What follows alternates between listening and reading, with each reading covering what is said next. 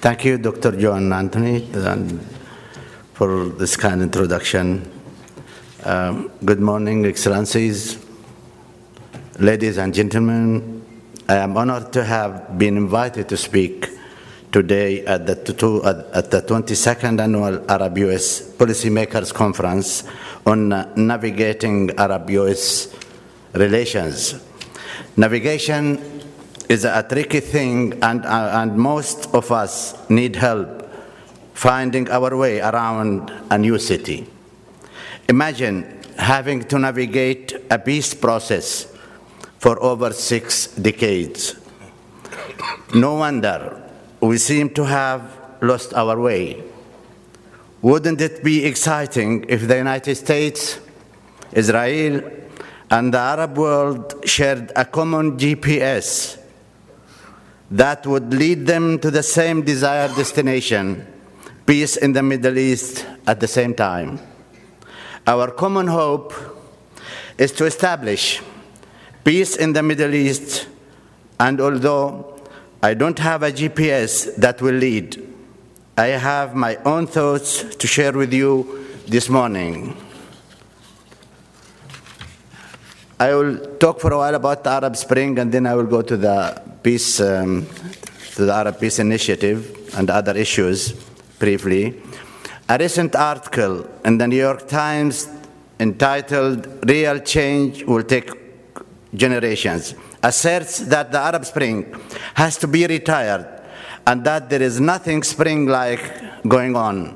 The article contends that even the Arab awakening is no longer valid. Indeed, of referring to the Arab Spring, the article suggests describing what happened as simply the Arab decade or the Arab quarter century.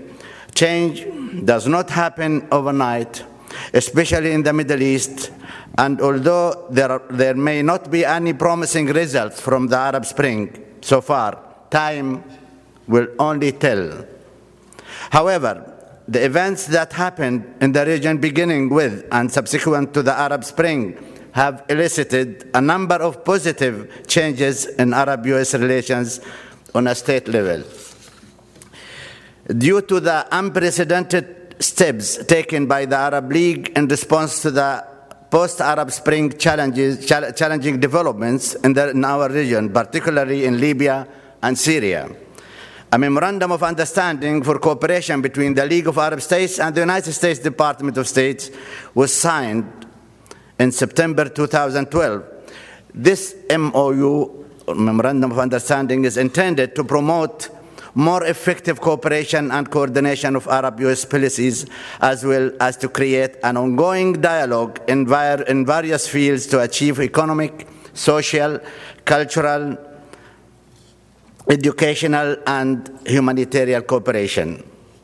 At that time, then Secretary Clinton described the signing of MOU as the opening of a new chapter in the history of US-Arab League relations.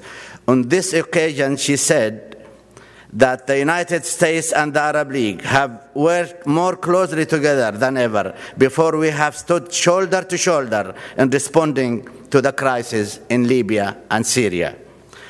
As a result of this MOU, Secretary Clinton and I launched a US initiative called the Open Book Project. According to the Open Book Project description, anyone in the Arab world with access to the internet will be able to read, download, and print these science and technology materials in Arabic free of cost. And they can also adapt the materials to meet the local needs of their classrooms and other educational entities. The signing of this Memorandum of Understanding is one of the recent highlights of the relationship between the Arab League and the US State Department. However, prior to the signing of this agreement, the US also launched 2 very important initiatives.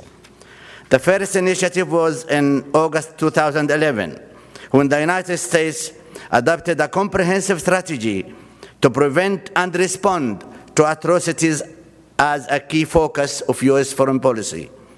President Obama ordered the creation of the Atrocities Prevention Board, in order to prevent and respond to genocide and mass atrocities and to hold perpetrators of atrocities accountable to bring them to justice. To date, this board has focused primarily on the prevention of atrocities in Libya at that time and Syria today. In September 11, the U.S. launched a second initiative called the Open Government Partnership. This partnership is as an effort to engage countries in the fight against corruption and to push for openness, transparency, and accountability. Also, I noticed the focus of the State Department and the U.S. government on religion.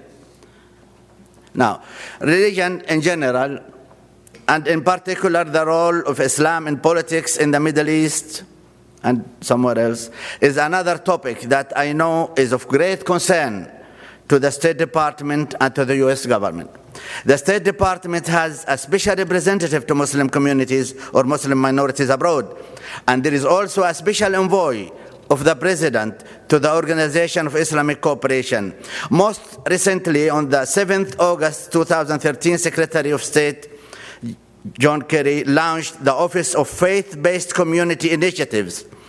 This newly formed office joins the State Department Office of International Religious Freedom and the U.S. Agency for International Development, USAID, Center for Faith-Based and Community Initiatives. In addition, foreign service officers are now required to take classes on religion as a part of their overall training. I think it's important to understand other religions and to engage with religious leaders and communities locally and abroad. As religion is an integral part of the daily life for billions of people around the world. However, I am concerned about the attention directed towards Islam and Muslims in particular. In my opinion, any religion, has nothing to do with the problem of violence or even terrorism. It is not religion that motivates us to do something evil. On the contrary, it is the policies of some countries vis-à-vis others. Judaism, Islam, and Christianity share many key values in common. One of these beliefs or values is that all evil on earth is caused by man, not by God. Instead of blaming religion, we should put the blame on policies, political matters, or social and economic problems. Within the framework of international efforts to combat violence and evil acts, and even acts of terrorism and atrocities, it is all the more imperative to resolve the Palestinian-Israeli conflict. This is one of the major causes of instability and insecurity in the region. By resolving this conflict and achieving a just, comprehensive, and lasting peace, we will deny those who commit violence based on the premise of achieving justice for Palestinians the right to use this noble cause or noble issue for their own evil objectives. A major change in the foreign policy of the United States vis-à-vis the Arab-Israeli conflict is the revival of Arab Peace Initiative, which was presented by then Crown Prince of Saudi Arabia, Abdullah ibn Abdul Aziz, now the King of Saudi Arabia. This initiative was first endorsed by the 22 Arab countries for the first time during the Beirut Arab Summit on March 28, 2002. The initiative offered an historic and unprecedented opportunity to achieve a just, comprehensive, and durable peace in the Middle East based on international laws. It underscores two basic points. One, a just and a comprehensive peace in the Middle East is a strategic choice for the Arab world. The initiative calls on Israel to declare that a just peace is also its chosen strategic option. The other point, the military approach towards the Arab-Israeli conflict will not bring peace or security to the region. In this initiative, the 22 Arab countries explicitly expressed their readiness to establish a normal relations with Israel within the context of a comprehensive peace. In exchange, they expect a legal and complete Israeli withdrawal from the Arab territories occupied in 1967. The initiatives outlines the establishment of a sovereign, independent, and viable Palestinian state in the West Bank and Gaza Strip, with East Jerusalem as its capital, and an agreed-upon solution for the problem of millions of Palestinian refugees in accordance with UN General Assembly Resolution 194. As I stated, this initiative was endorsed by all the 22 Arab countries, the United States, the European Union, the United Nations, the Islamic Cooperation Organization. Only Israel has not responded to or acknowledged the initiative since 2002. This revival of the Arab Peace Initiative comes almost 20 years after the signing of the Oslo Accords between the Palestinian Authority and Israel. I will not discuss the shortcomings or success of the Oslo Accords, but the fact is that the settlements in the occupied territories have doubled since then, from 250 to 500, since the accord was signed.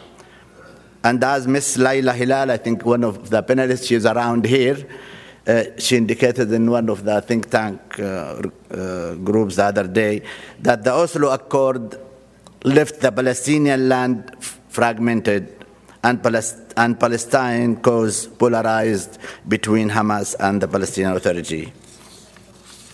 During and after the Arab awakening, I noticed that there was some support and calls for reviving the peace initiative. This came primarily from the United States side. Israeli officials tried to avoid calling it an Arab peace initiative. They preferred referring to it as a two-state solution.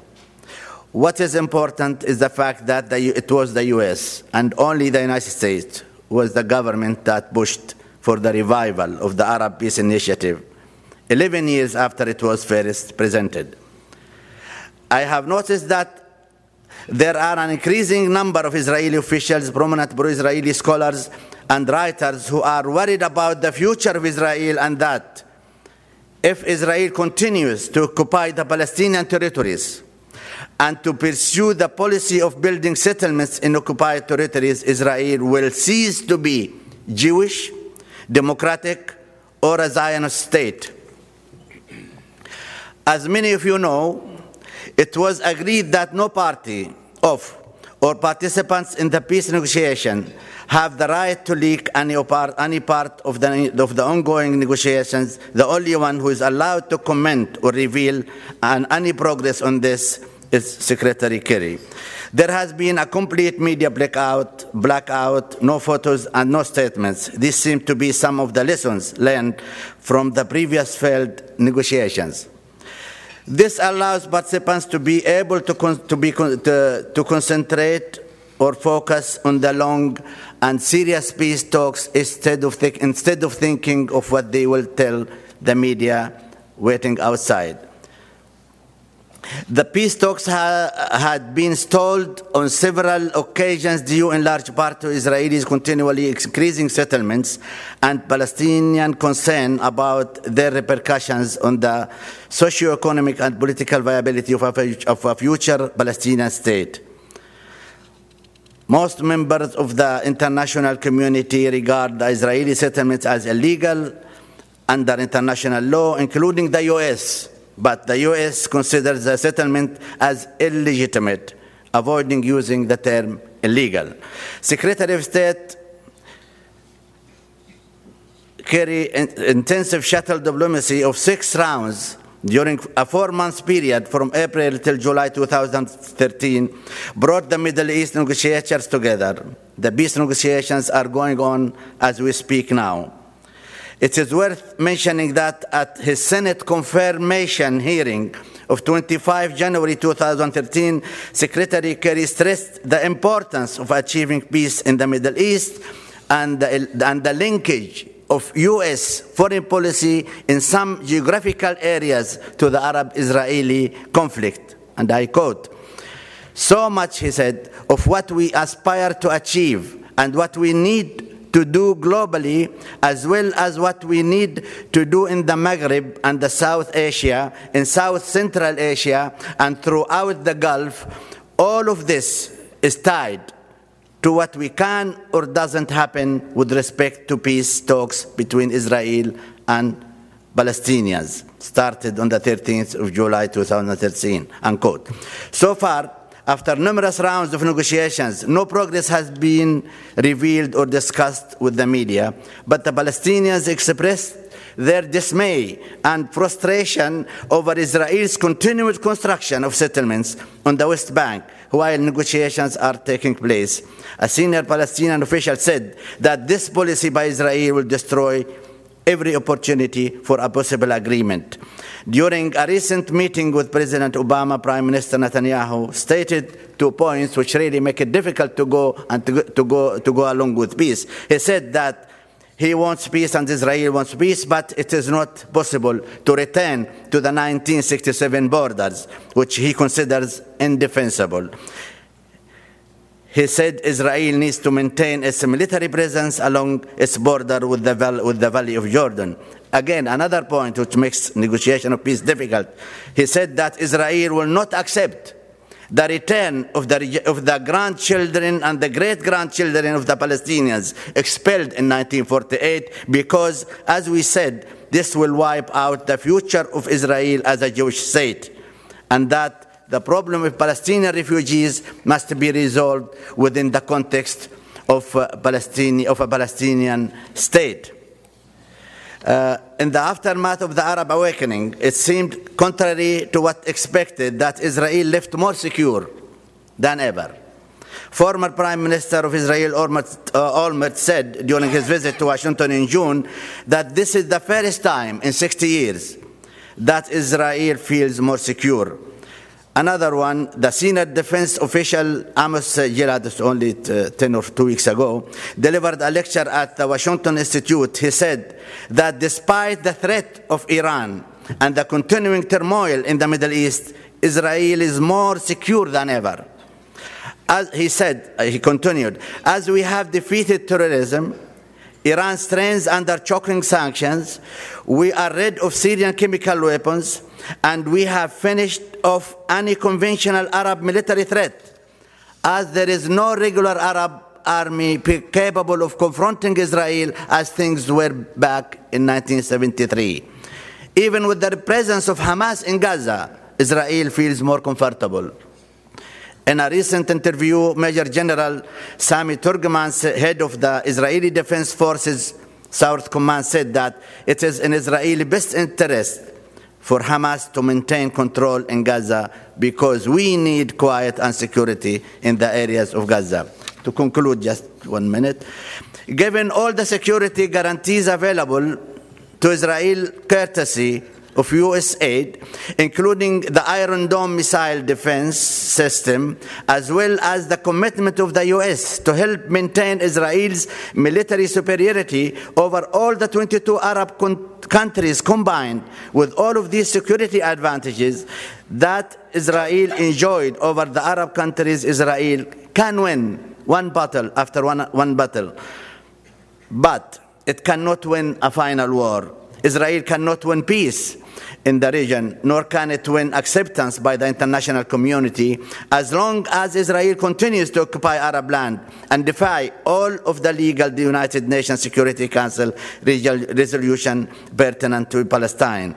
Any just or imperfect or incomplete peace will not guarantee permanent security or permanent peace for the Israelis or for the Palestinians. I expect future Palestinian generations to rise up against these injustices once again, and consequently, conflict will resume at some point in the future.